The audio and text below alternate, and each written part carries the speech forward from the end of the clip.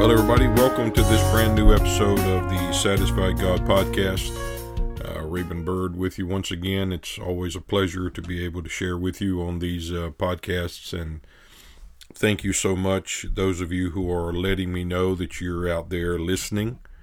You know who you are, the ways you reach out to me, and that means a whole lot to know that these lessons are beneficial to you and to your growth, and that they are being used to further an understanding, or to incline your heart to seek the Lord for greater understanding. And a greater understanding of Christ comes in the revealing of Christ. And that's what these lessons are set for. That's what the objective is. Not to get you convinced that I'm right, but to exalt the Lord, to glorify the Christ that abides within his body, to the point that your heart is motivated and inclined, as the Queen of Sheba when she heard of the greatness of Solomon, to see this man, to actually for yourself examine and discover the immensity and immeasurableness of his greatness. And that's what this is all about for me. And for that, I'm grateful to the Lord, and I'm grateful to you for being out there and listening. And having said that, let me thank you who enable this to happen by financially supporting it. I don't tell you enough how much I appreciate that. But I just want you to know that I do. I don't take it for granted at all. I know how much you have work for money. I know how valuable it is, and how much more expensive everything is. Every dollar is valuable. And so I know that's the same with those who see fit and are inclined to be able to support what I do here. And for that, I am grateful, and I appreciate it so much. Let me just say, the YouTube channel is still going. I do post these podcasts not only on the Podbean and other podcast software sites, streaming sites, but it goes up on the YouTube channel. It's not video, but right now I post the audio version on the YouTube channel. It's the Satisfied God podcast on YouTube, so you can go there as well and listen to it. Also want to say that I'm hoping to be able, I'm putting this out there for people who are listeners and who may have a group or something that they would like to have this gospel presented, that maybe next year I'm hoping to be able to do more traveling with that in mind. Not going to just anywhere and everywhere, but just going places where this gospel is actually desired, where people actually want to hear this and grow in the comprehension of the truth.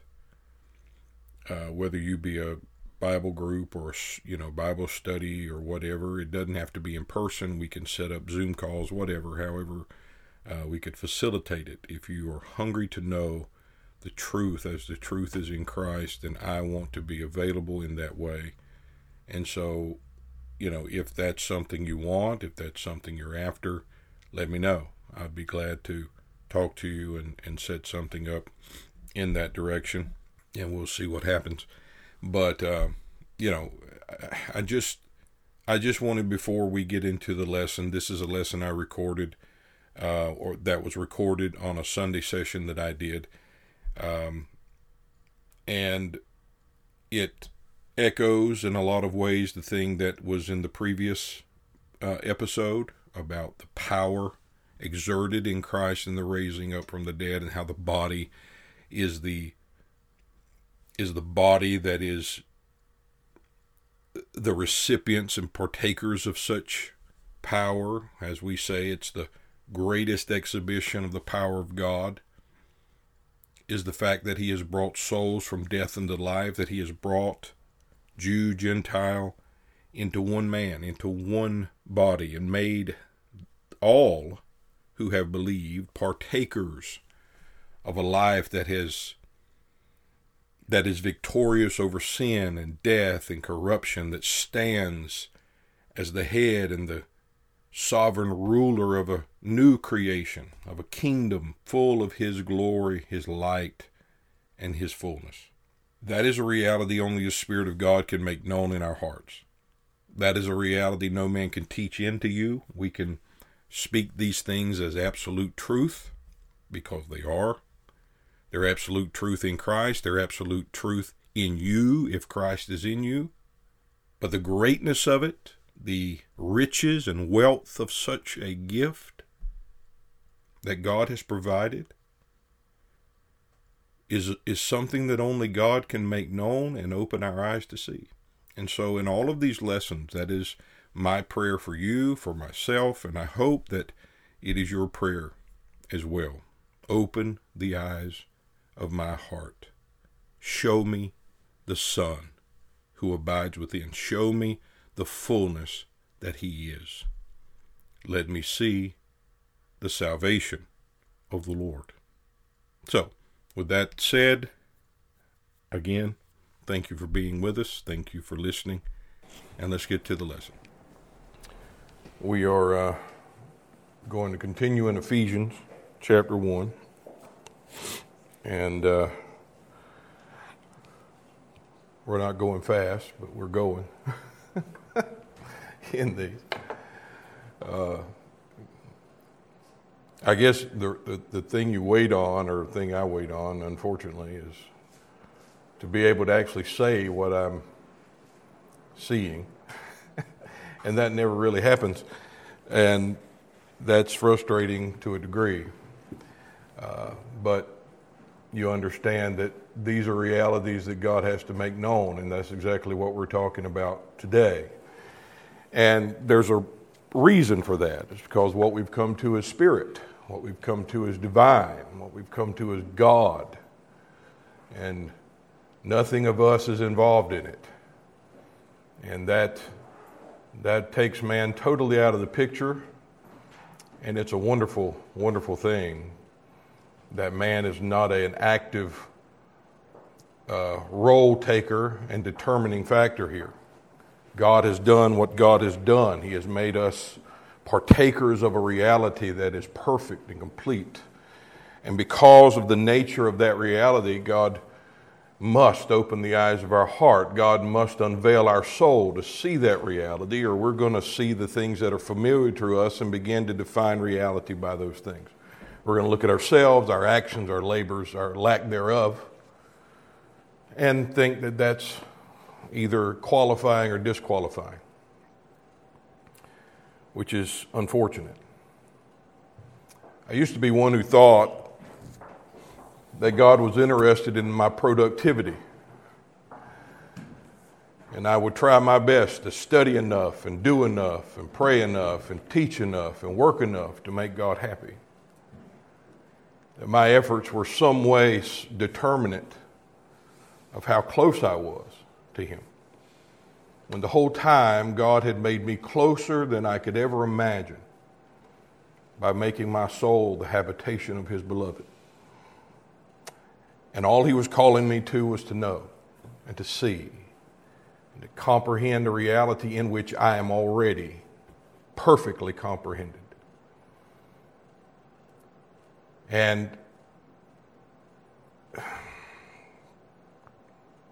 that is the best of news, but it is also the most frustrating news you could ever hear, because it's out of our hands. It makes us weak. And for some of us, it exposes our weakness. It exposes us, and we feel naked in that situation until we see the garment with which we have been clothed. We see the sufficiency of another man in the light of our insufficiency, and we don't balk at it and argue with it and wrestle with it. We rejoice And that's the work of God in the heart. That's the work of the power of His life in the soul, is to show us that in the midst of our weakness that is always there and will always be there, in the midst of our insufficiency that's always there and always will be there, He reigns. He abides. He is sufficient. And therein is the need to see Him. Therein is the need to see the salvation of the Lord that has been given. Otherwise, I'm going to be enthralled with and obsessed with my productivity, what I do for God, and all of that. And there's nothing wrong with doing these things. There's not one thing at all wrong with it until it begins to define your salvation, till it begins to procure for you a sense of security because of that, because one day you won't be able to.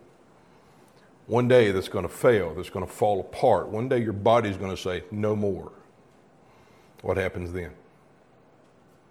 Nothing, as far as reality is concerned, as far as your soul's state of being is concerned, and as far as God's delight is concerned, because His delight has nothing to do with us. But His delight by His mercy has been bestowed to us, and He's made us beneficiaries of His own satisfaction.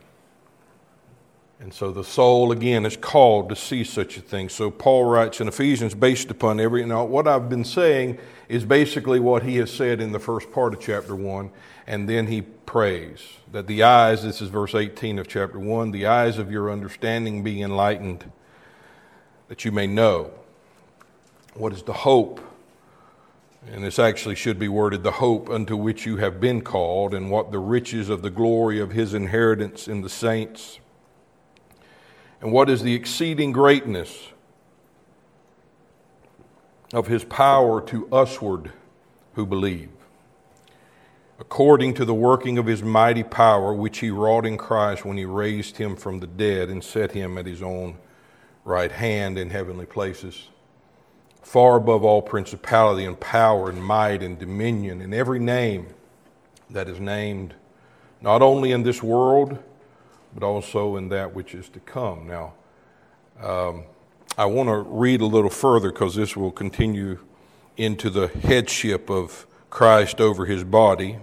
Verse 22, and hath put all things, the word things there is not there, just to point that out, hath put all under His feet, and gave Him the head over all to the church, which is His body, the fullness of Him that fills all in all. And there's a reason I wanted to continue to read that part, because there's a reason Paul begins to speak of the nature of His headship and the fullness of Him that fills His body. Why is that significant? Because of the exceeding greatness of His power that he's talking about right here. That body is a partaker of His exceedingly wrought and exhibited power. This is not something yet to be. This is a reality we are yet to know in its fullness, but the fullness of that exhibition of His power has taken place. In fact, I think in the last time that I was speaking here, I talked about the inheritance, and Christ being the one who has first given the inheritance. As the heir that comes, God has given me all things, and then He says, come to me. I know the Father knows me, all of that. This is the heir speaking to those who have been promised an inheritance, and He's saying the only way that you can receive the inheritance promised is coming to me. Because first it belongs to me. The inheritance is secured because it first belongs to me. It's in my hands. It is my rightful possession. How do we partake of that inheritance? We are found in the air. We live in the air. The air is our life. The one to whom God has given all things is my life. It's not in my hands to either fumble it or hold it closely. The inheritance doesn't belong to me, so I can't make it disappear. I can't deplenish the greatness of it. It's first and ultimately His possession. The Father gave to Him all things. And that gift to my soul was the heir of all things is now abiding in this soul, making my soul joint heirs with Him, making my soul a partaker of the inheritance, and that is His inheritance in the saints. Again, when you're reading commentaries, they seem to gloss over that little phrase, His inheritance. They gloss over that, and they begin to talk about an inheritance we have, what we have. No, it's His. That's what makes it sure to us. That's what makes it as Peter will talk about it, something that cannot decay, something that is kept perfect, doesn't fade away. Perfect. In His grasp. The fragility of it we give to it. We think it's fragile. We think the things of God are fragile. I guess, see, that's because we see them in the light of our fragileness. That's why we see them given to us. These are things God gives to us in salvation, instead of realizing they belong to Him. All things belong to Him. So He does not give us things, God gives us Him. And in the receiving of Him, we receive all things that He is. That's Him made unto us. That is not Him making us. It is Him made unto us. That's a whole different concept. And this is the reason that the eyes of our soul must be open to see a reality greater, far above ourselves, because otherwise we're trapped in the familiarity of the fragileness of the earthen vessel, instead of glorying and rejoicing in the sufficiency and supremacy of the treasure that abides in it. And that's a work only God can do. The perspective of the soul must be turned and oriented according to God's perspective of things. God's view must become the view of the heart. And that's something man can't do. I can't learn that. I can't teach that into anybody. I can't study the Hebrew and Greek and think I can see as God sees. No, God has to do a miracle, has to bring about a miraculous work called the revealing of His beloved Son in our soul, to show the soul the sufficiency of Him, where our hearts and our minds will never revert back to try to find anything of that sufficiency in us again. We find reality where it is and where it always has been. And I promise you, it always has been in His beloved Son. And we're going to see that He concluded all things there, ultimately, perfectly. And then He comes toward us with a gift. And that's a beautiful thing, because to realize this thing was already perfect, complete, ratified by God before I ever arrived, before I came to it, before my soul was invited by God to partake of it. It was already something in which He found His rest and His Sabbath. What does that mean? I can't do anything to diminish the greatness of it. God has given to my soul in fullness and full bore, front loaded at the beginning of it, all things. He's not saying, well, you get this now, you get that later. That's not how this works. Of His fullness have we received. How does that happen? He is the head of His body, the fullness of Him that fills all. That's how you have received of His fullness. What is the need then? To see the head of the body. To know the one who gives to the body and fully nourishes and supplies the body with everything. And Colossians will say that, and we'll read in a moment. But I want to begin just looking at something that John Calvin wrote, and it's actually a good thing that John Calvin wrote. Don't find that all the time. And to me, what he says here is much more salvation, grace, Christ-centered than futuristic, because most people read these things about the exhibition of his power and the power of his resurrection when he raised him from the dead, and somehow, some way, they'll say that means that what God did in Jesus, in the raising up of Jesus from the dead, says that that power is the same power with which we will one day get up from the dead. Now, how that can be what they glean from this when he's just described to them the power of God and the resurrection in a salvation wrought perfectly is beyond me. But the futuristic mindset. Why? Well, we'll talk about that. But let's read the commentary first. This is from, again, John Calvin's commentary on these verses. He says, foolish men imagine that the language Paul uses here is hyperbolic. But those who are understanding and who are engaged and understand the struggles with inward corruption, man's own corruption, have no difficulty in perceiving that not a word used here is used beyond what is perfectly just.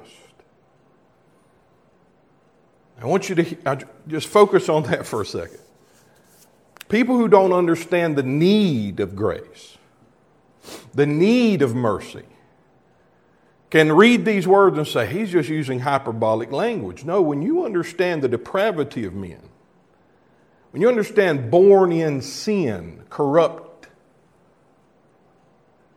dead in sin, you understand that there is an exceeding great power that was necessitated here. You understand Paul's not making hyperbolic statements. He is declaring in the most vivid and descriptive language as he can possibly come up with, in a way in his language to say how great this is. And he still falls short. We all do. But the exceeding greatness is understood as not hyperbolic at all. It is declaring in the even terms that are less than it how great and immense and perfect this is. And as the importance, this continuing the commentary, as the importance of the subject cannot be too strongly expressed, so our unbelief and ingratitude led Paul to employ this glowing language. We never form adequate conceptions of the treasure that has been revealed to us in the gospel. Or if we do, we cannot persuade ourselves that it is possible for us to do so because we perceive nothing in us that corresponds to it, but everything in the reverse. Paul's object, therefore, was not only to impress the Ephesians with a deep sense of the value of God's grace, but also to give them an exalted view of the glory of Christ's kingdom and power, that they might not be cast down by a view of their own unworthiness. He exhorts them to consider the power of God that has been given to them, as if he said that their regeneration was not an ordinary work, but was an astonishing exhibition of his power. Now, I want you to hear that. That's what Paul is addressing here. That's why we must see this, because we look at all these things, the hope of his calling, and then we look at this about the exhibition of his power, and we look about the inheritance, and we think he's talking about three separate, distinct things that we are to see and know. He's talking about salvation. Speaking of Christ as our salvation, that's what we must see. And it's very plainly when he says that you would come to the knowledge of him. He encompasses and personifies all of this.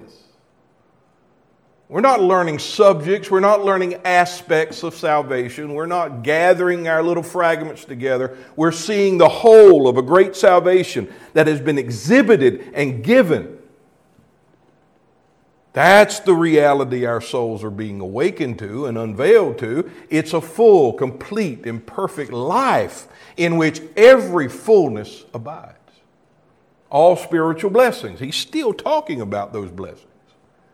Now he's saying for those blessings not to be just something you believe you have, but you see the presence of the blessing you have in the seeing of the one blessing God has given you. Again, when we read spiritual blessings, it's not plural in the Greek, it's singular. Meaning in the one all things are found. The simplicity of Christ, when you read it in the Greek, means simple, singular, and it means bountiful and full. How do both things happen at the same time? Because it's Him. In one, all abides. In one man, all things that God had ever desired and predetermined to exist. That which He preordained, where He would find His delight and His ultimate Sabbath, has been realized. Come and see. That's the Spirit of God. That's the spirit of this prayer. But what do? We don't see Him, we see ourselves, and we are obsessed with our own weaknesses. So we think God's whole purpose was to fix the weakness, to change us. There's been a change, all right, from death to life. Not from bad boy to good boy, right? That's the change we look at. That's the change we think is sufficient. That's what we're always after. But even if we reach that pinnacle according to our mind, we hadn't reached good yet. Good is a divine reality. There is none good but God. When you reach that by your efforts, when God is working on you to get to that, that's not what it's about. You're in an ever constant cycle when that's the goal. The change, the fix, the good has come to you in one perfect gift. And your soul became a recipient of the fullness of that good, and your inward man was changed. See, we don't seem to understand that once and for all, that twinkling of an eye change that came at new birth. So, we're obsessed with us. We say, God, fix this. Help me. Do this. Take this away from me like Paul did. And what was God's answer? My grace is already sufficient. That's not, my grace is keeping you, Paul. I'm giving you grace on a daily basis. No, the grace that I've given to you in Christ is sufficient. And you look at yourself and you say, that can't be true. Why? Weakness. Me. Everything I see here is in reverse to what He is in direct opposition. That's what he's saying here. And that's why the glowing terms of this seem absolutely ridiculous. So what do? We push it off into the far distant future. Well, it may be at one point in time that would be feasible. It's the far distant, undebatable future, right? Because you're like, well, one day it'll happen. One day we'll have a glorified body where there's no sin and no bad and no corruption and all the stuff, all that stuff. You're in a glorified body. You are His body. And He's the glory that glorifies it. He's the fullness that fills it. And you look again and you say, no. And that's the point. Stop looking where you can see a proof that you can point to and say, that's not it, that's not it, because you're still missing the point. God has to show you His perspective. God has to open the soul to see reality as He has always defined it. And in the raising up of His Son, it's not just something He's seen eternally. Now it's the raising up of a man in whom we can now live and have our being. Now in the raising up of Christ, He has raised up one who has victory over your corruption. Victory and defeated the death in which you abode. And He is the voice now. And that's what we're seeing. We're seeing His absolute and ultimate power exerted in the risen Christ, in His beloved Son whom He raised up. And now that Son, as He says in John, is the voice that calls to the dead and says, come. And those that hear His voice live. How do they live? In the power of His resurrection, in the power of His life, working in them, making reality not only a concrete and unmovable state, but a gift that God would unveil to your soul and make known to you. This is the sovereignty of a man ruling his kingdom, ruling his creation. That's what we're seeing here. A victory wrought of God in the raising up of His Son from among the dead. And what does He do in the raising up? He creates a whole new creation. He brings forth an altogether new man filled with the fullness of His Son. And it's that body, that church, that is called to know the head, to see the one. It is a man standing victorious over death, over sin and corruption, and inviting. This is the hope. This is the invitation to which we have been called.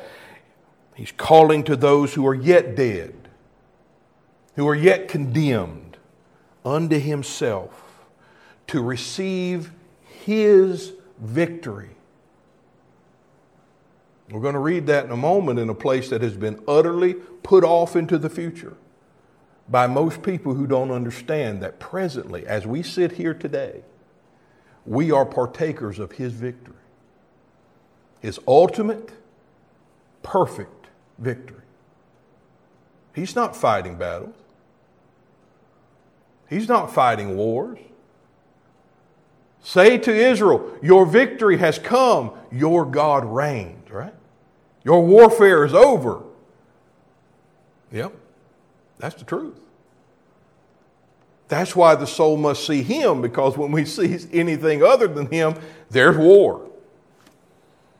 So what happens? We start teaching on spiritual warfare and take those verses totally out of context, because we're fighting devils and everything else we can get our hands on. Now, He's overcome all of it once and for all. And He fills His body with the substance and certainty of His victory. He has overcome death, sin, corruption. He's overcome man. He's overcome the Adamic. He has taken all of it into Himself, put it away. And that's why He could say we are justified through His death, reconciled by His death, but we are saved by His life. Salvation is the one raised from the dead, raised out from that corruptivity, out from that, where He is now, as you see in Noah, He is now the ark of safety and security that brings a people into the reality of a new creation defined by one man who is righteous in the sight of God. One man who has found grace in God's sight. And we are partakers of the grace that He has. So again, Paul is saying that their new birth, their salvation was not just some ordinary thing God did, just some, what can we say? First step. First step to the process. No, their salvation was their soul partaking of, becoming participants and receiving God's most ultimate exhibition of power. We don't think about that. We want power to be exhibited out here. That's why everybody wants to see somebody fall down when they touch them on the head, or they want to see a limb grow again where there wasn't one there. And that's the exhibition of his power. No, the exhibition of his power is to bring a soul from death to life, from darkness to light. And those things fly over the head of people and they just sound hollow and meaningless. And that's sad. But you know when it will not seem weak and meaningless and insignificant when you hear those words? When you see the one who makes them so. When you see that our salvation, Christ in us, is sufficient and perfect, and it's much greater than we ever can imagine. That's why he uses this language, exceeding greatness of his power. Now, look at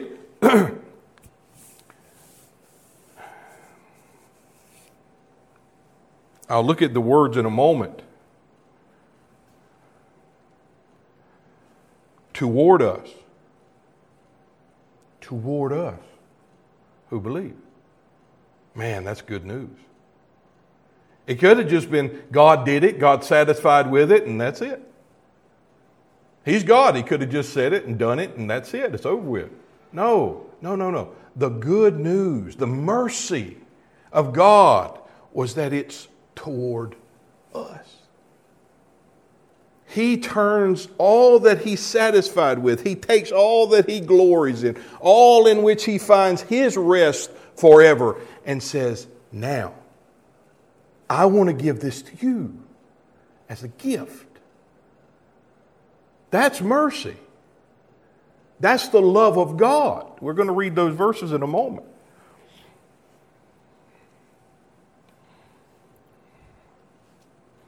One of the most direct reasons why people push these things off, say this is still something in the future. This is promising. This is saying God did it and he'll do it again one day. Again, I don't understand where that concept even comes from. But I'll read you one of them. This is a commentary that says it. As the apostle here speaking of the glorious state of the believers after death. That's the power of his resurrection. That's what he's commenting on. That he's talking about the state of the believers after death. The greatness of his power, the power which surpasses all difficulties. Being omnipotent is to understand of that might which is to be exerted in the raising of the body in the last day. How in the world? There's not even an inclination that it points to the future. Paul's talking about a present salvation. He's speaking of a man who fills his body with his fullness. That was just an example of what you read and what's out there, what people hear. We see our own unworthiness in the light of the greatness of the power of God. And while it's right to have an understanding of our weakness, we must realize that the insufficiency that is innate to the earthen vessel is not greater than the power of the treasure that abides in that vessel. Ever. The thing you see in the earthen vessel does not define the reality of the treasure. Why shall we see him? To not see you anymore. That's simple. So you'll stop looking at the vessel to see the reality of the treasure. There's a very simple way to say it. And again, it might be simple in words, but it takes a divine work of God to make that change of perspective, of view. Make my soul behold a reality greater than me, beyond myself, that can't be defined by touch not, taste not, handle not, that cannot be defined by works and labors and effort and zeal. That was the only thing that did keep me, I thought. How well I performed. Thank God, it's not. And such is the reason that the exertion and the working of God's power in the resurrection is that to which the soul must be open. And we must see the glory of Christ, the sufficiency of Him. If not, again, our insufficient would be our sole ultimate possession or obsession. God's power was never manifested to change the weakness and the insufficiencies of mankind. It was to override mankind, and to bringing them under the sovereign power and subjecting them to the perfect man whose fullness now fills that body.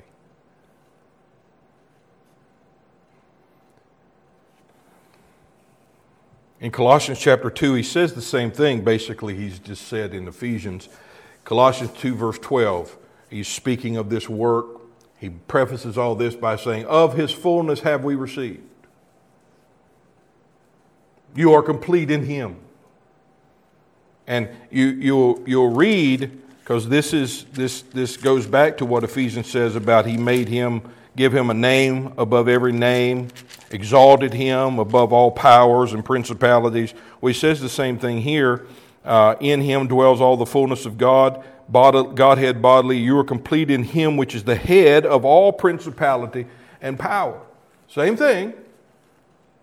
But then he goes on in verse 12, buried with Him in baptism, wherein also you are risen with Him through the faith of the operation of God. And that baptism, I won't get to it today, I'm sure, but Romans 6, 1, 2, 3 speaks of that baptism, and he prefaces all of that by saying, what shall we say then?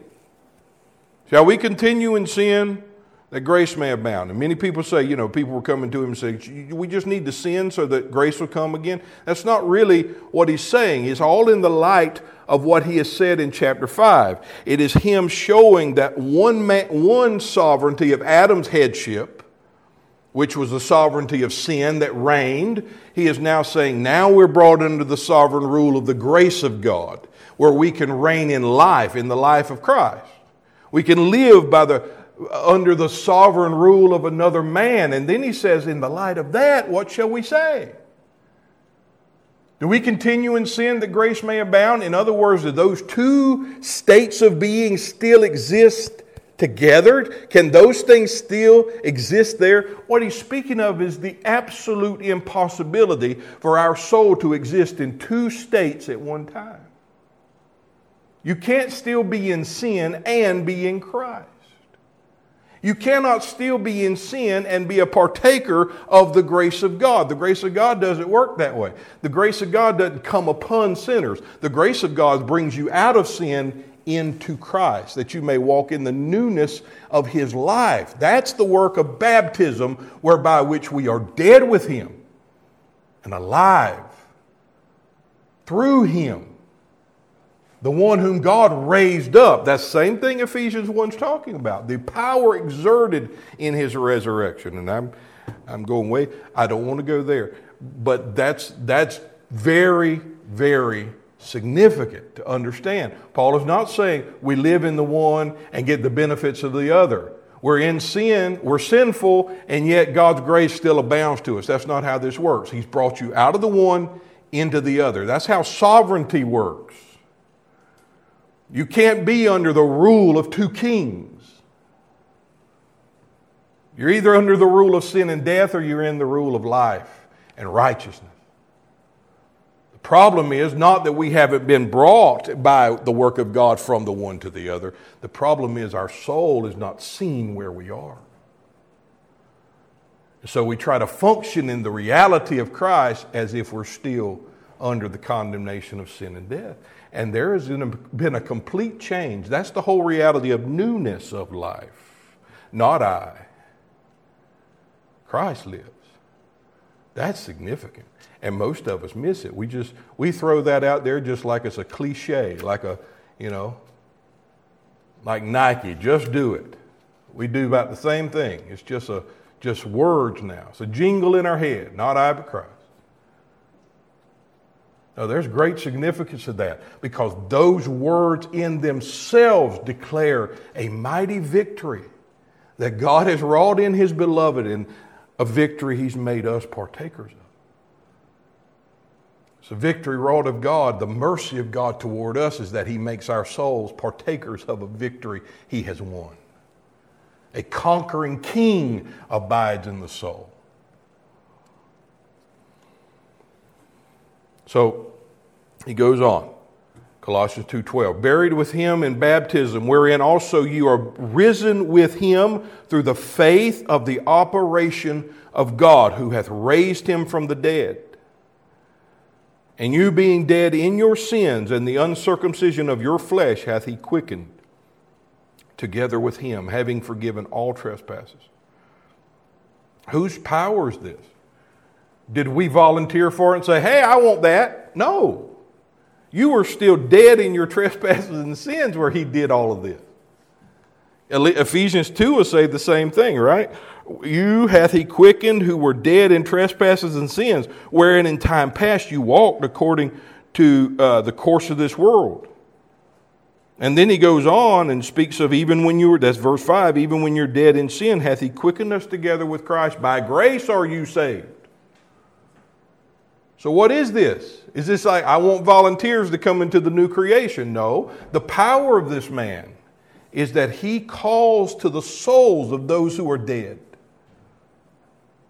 And he bids them to come. And he not only bids them to come, but he gives them the ability to respond to the call. You understand?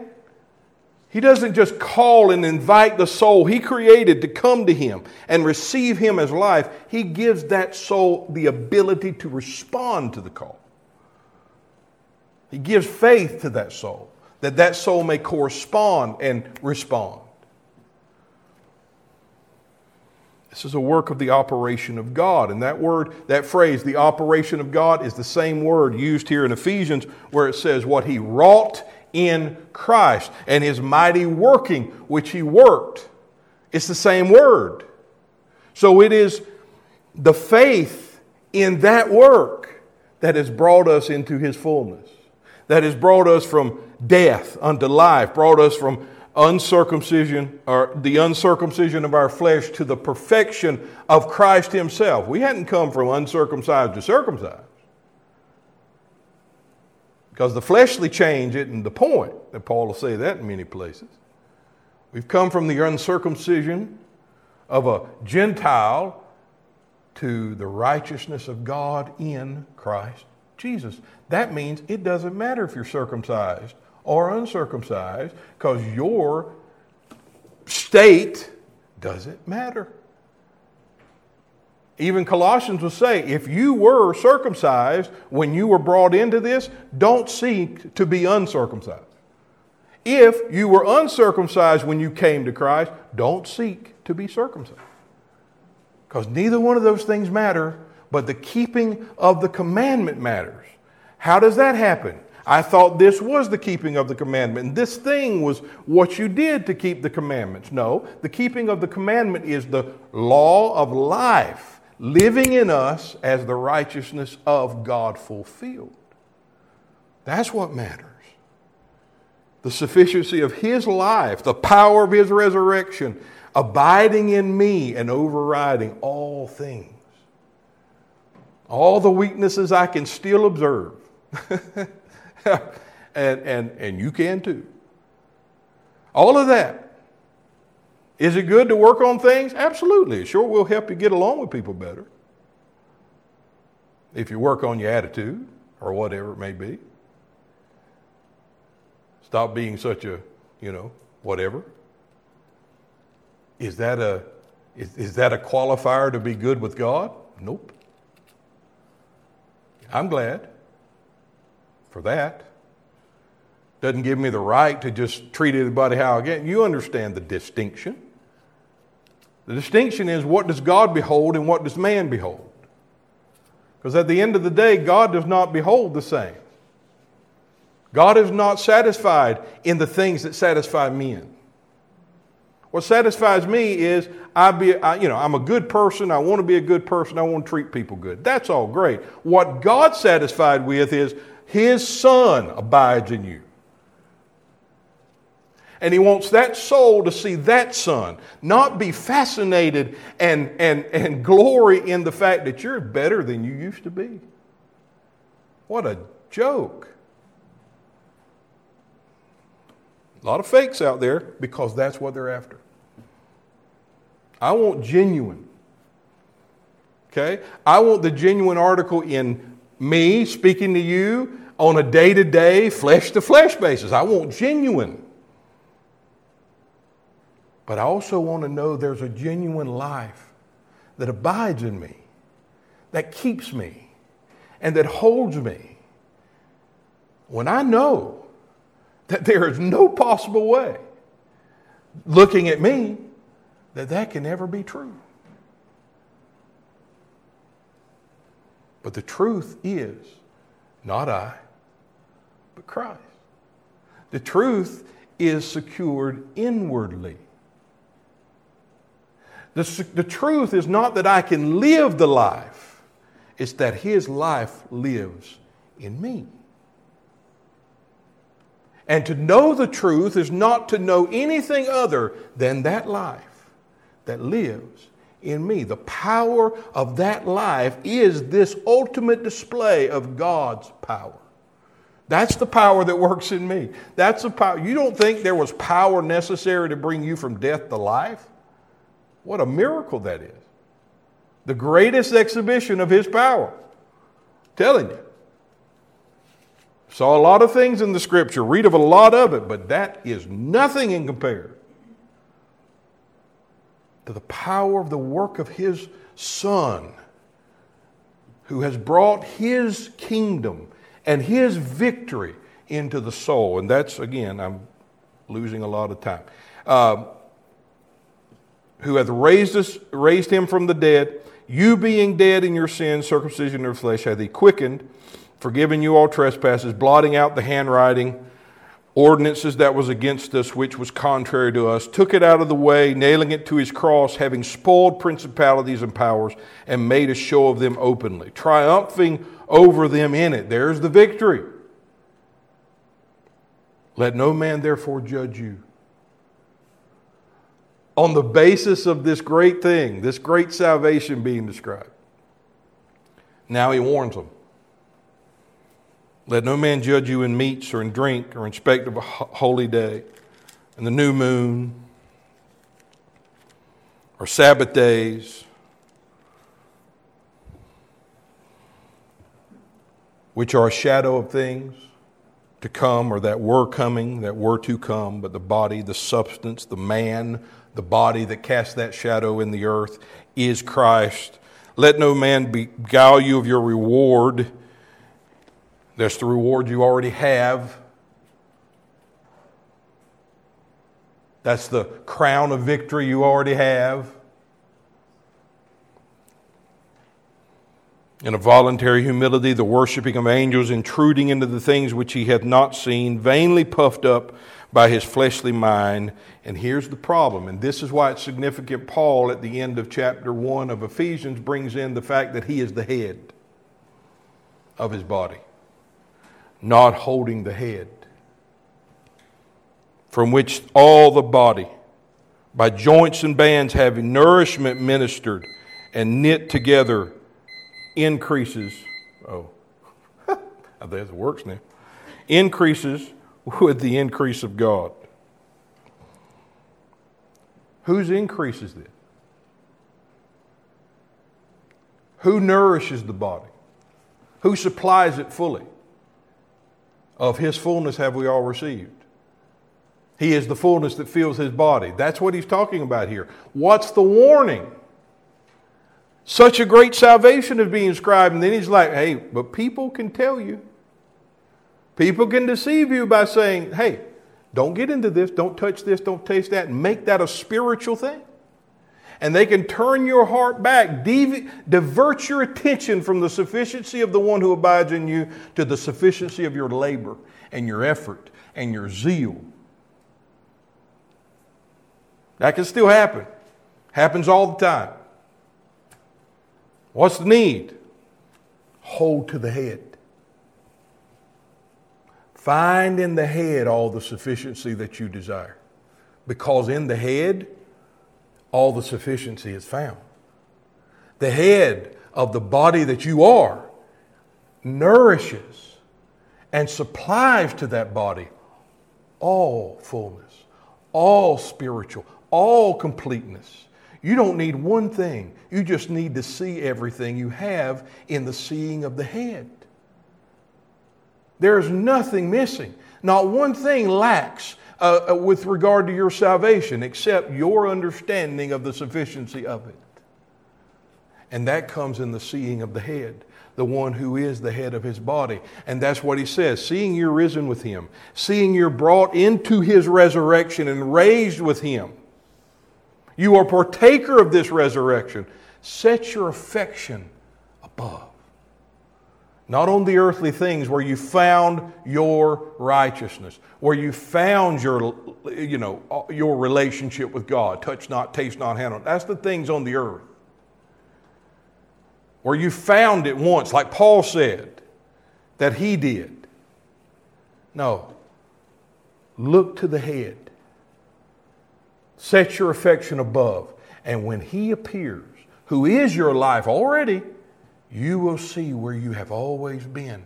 You will see that you've always been in him, in his glory. You have always, since the moment you were born of him, you were filled with his glory. You are a partaker and a beneficiary of the exceeding greatness of his power that has come to us who believe. And that's the importance of the phrase, to us. To usward who believe. There's a settled habitation for the sufficiency and fullness of God. That's in Christ. Again, it's important to know that it first is complete in him. That it's first his. And it could be that and full and complete without us. Period.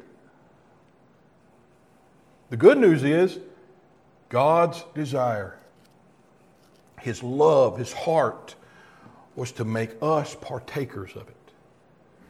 Was to bring it to the souls of the men he had created so that those souls would be the habitation of his beloved. That his fullness would fill the souls of those who would believe. Because there's a power of God now fully exerted, manifest, but the grace of God is that fullness would be directed to usward who believe.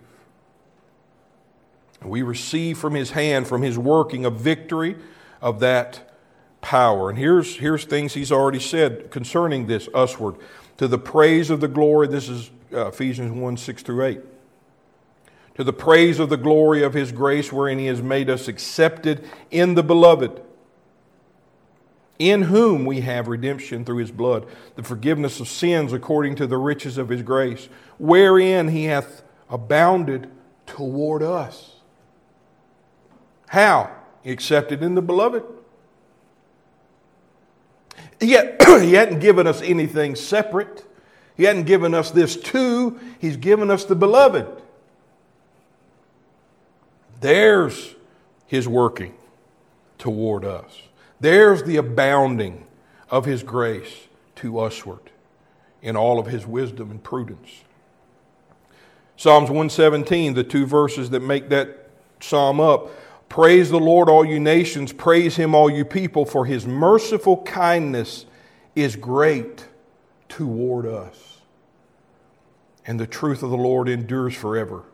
Praise you, the Lord. You see, here's the boast. Here's the praiseworthiness of it all. To those who've received this great mercy. We praise, we boast, we glory in the mercy of God that has bestowed to our soul the life that has overcome the world, displaced and destroyed the power of darkness, and made us children of the light, children of the day. Not something we could have done. Romans 5, 8 through 10. God commendeth his love toward us, in that while we were yet sinners, Christ died for us. Much more then, being justified by his blood, shall we be saved from wrath through him. For if when we were enemies, we were reconciled to God by the death of his Son, much more, being reconciled, we shall be saved by his life. 1 John 4, verse 9, in this was manifested the love of God toward us, because that God sent his only begotten Son into the world that we might live through him. There's the manifestation of the love of God toward us, that we might live by him. Herein is love. Not that we loved God. He takes the weight off of us, doesn't he? Not that we loved him, but that he loved us and sent his Son to be the propitiation for our sin. We didn't first love him, he first loved us. How did he do it? He gave us his beloved. How did he do it? He made the soul partaker of a victory men could never win. He made his Son the king over the souls of men and brought those souls into a new creation, into the kingdom of his beloved Son. So as Sheba would tell Solomon after she got up off the floor having seen his glory, she says, God must love Israel because he has made you their king. See, that's what we're talking about. That's why we got to see him, because therein we see the love of God manifested toward us. We stop thinking that there's some problem, that there's some issue, that there's a gap, that there's some flaw that needs to be fixed and remedied. No, we see the love of God, and it is perfect and pure and doesn't have Rabin or anybody else in view. That's love. When you can give me a life that's other than me, you loved me. I promise you. When you've given me a righteousness in the midst of my unrighteousness, you have loved me.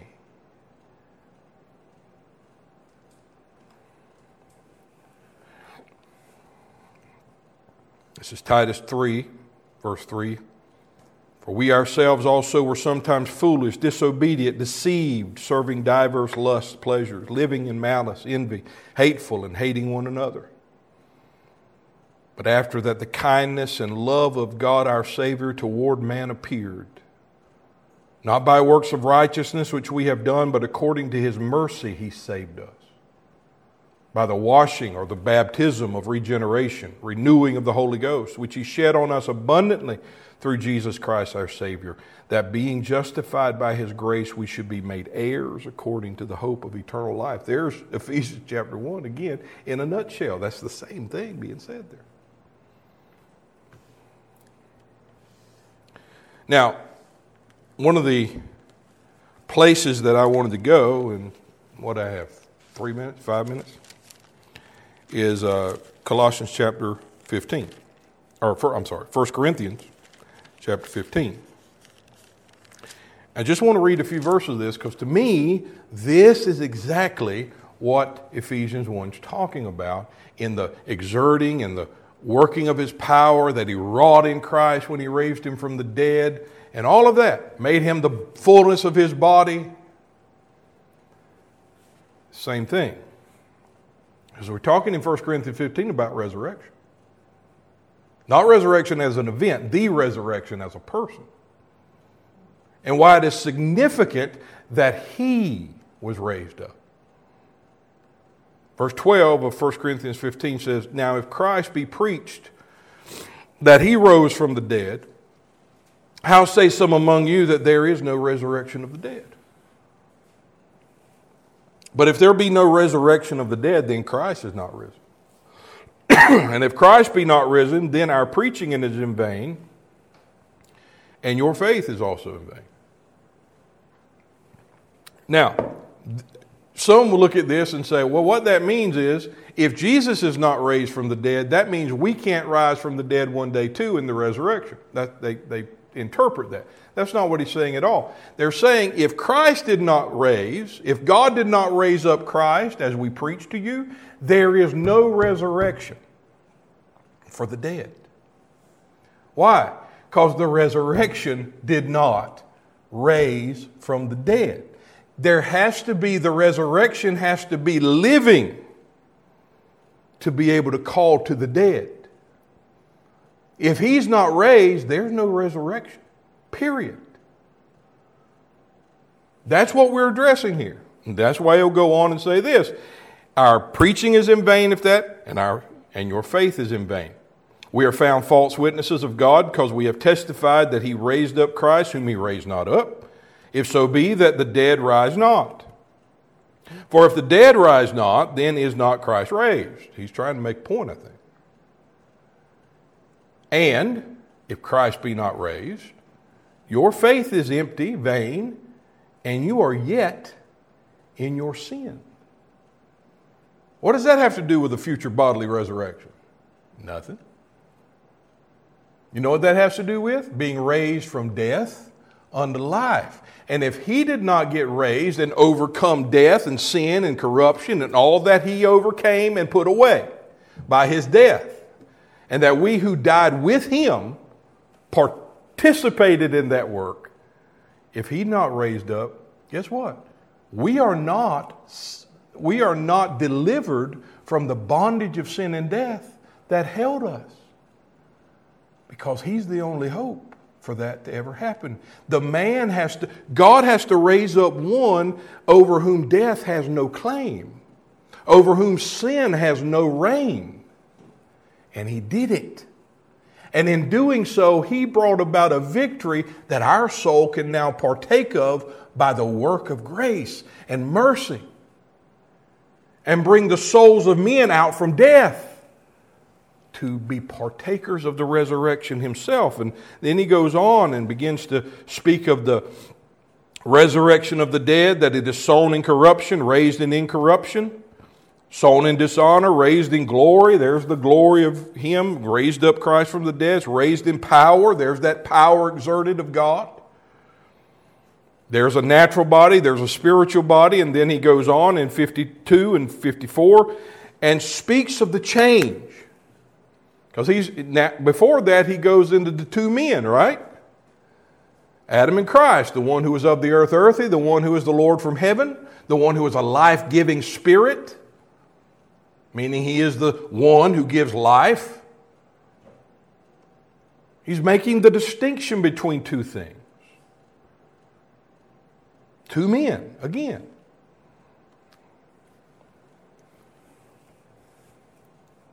In a moment, he says, verse 52, in a twinkling of an eye, at the last trump.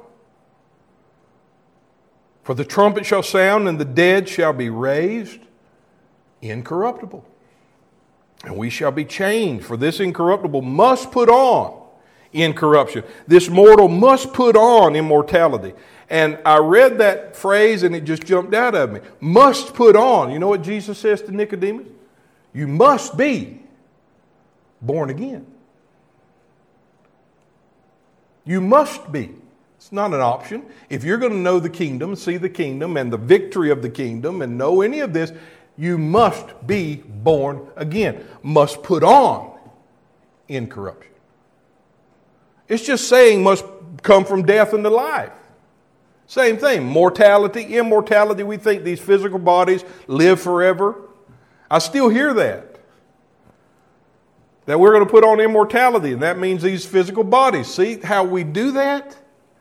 We miss the whole point. That's why we must see life defined in reality, not in our earthbound perception. So, when this corruptible shall have put on incorruption, the mortal shall have put on immortality, then shall be brought to pass the saying that is written, death is swallowed up in victory. Here's John chapter 5, verse 24, thanks. Truly, truly, I say unto you, this is Jesus, whosoever hears my word, believes him who sent me, has eternal life. He does not come into judgment, but is passed from death to life, from corruption to incorruption, mortality to immortality. Truly, truly, I say to you, the hour is coming and now is here, when the dead will hear the voice of the Son of God, and those who hear shall live. To me, that statement encapsulates what we're just reading right here. Here's the trumpet. The men hear that trumpet, and those who believe live. And guess what they do? Exactly what he says here. Then will be brought to pass the saying that is written, death is swallowed up in what? Victory. Whose victory? The victory of the one God raised. The victory over sin, corruption. It's his victory we partake of. And when is that saying brought to pass? When we are found in him.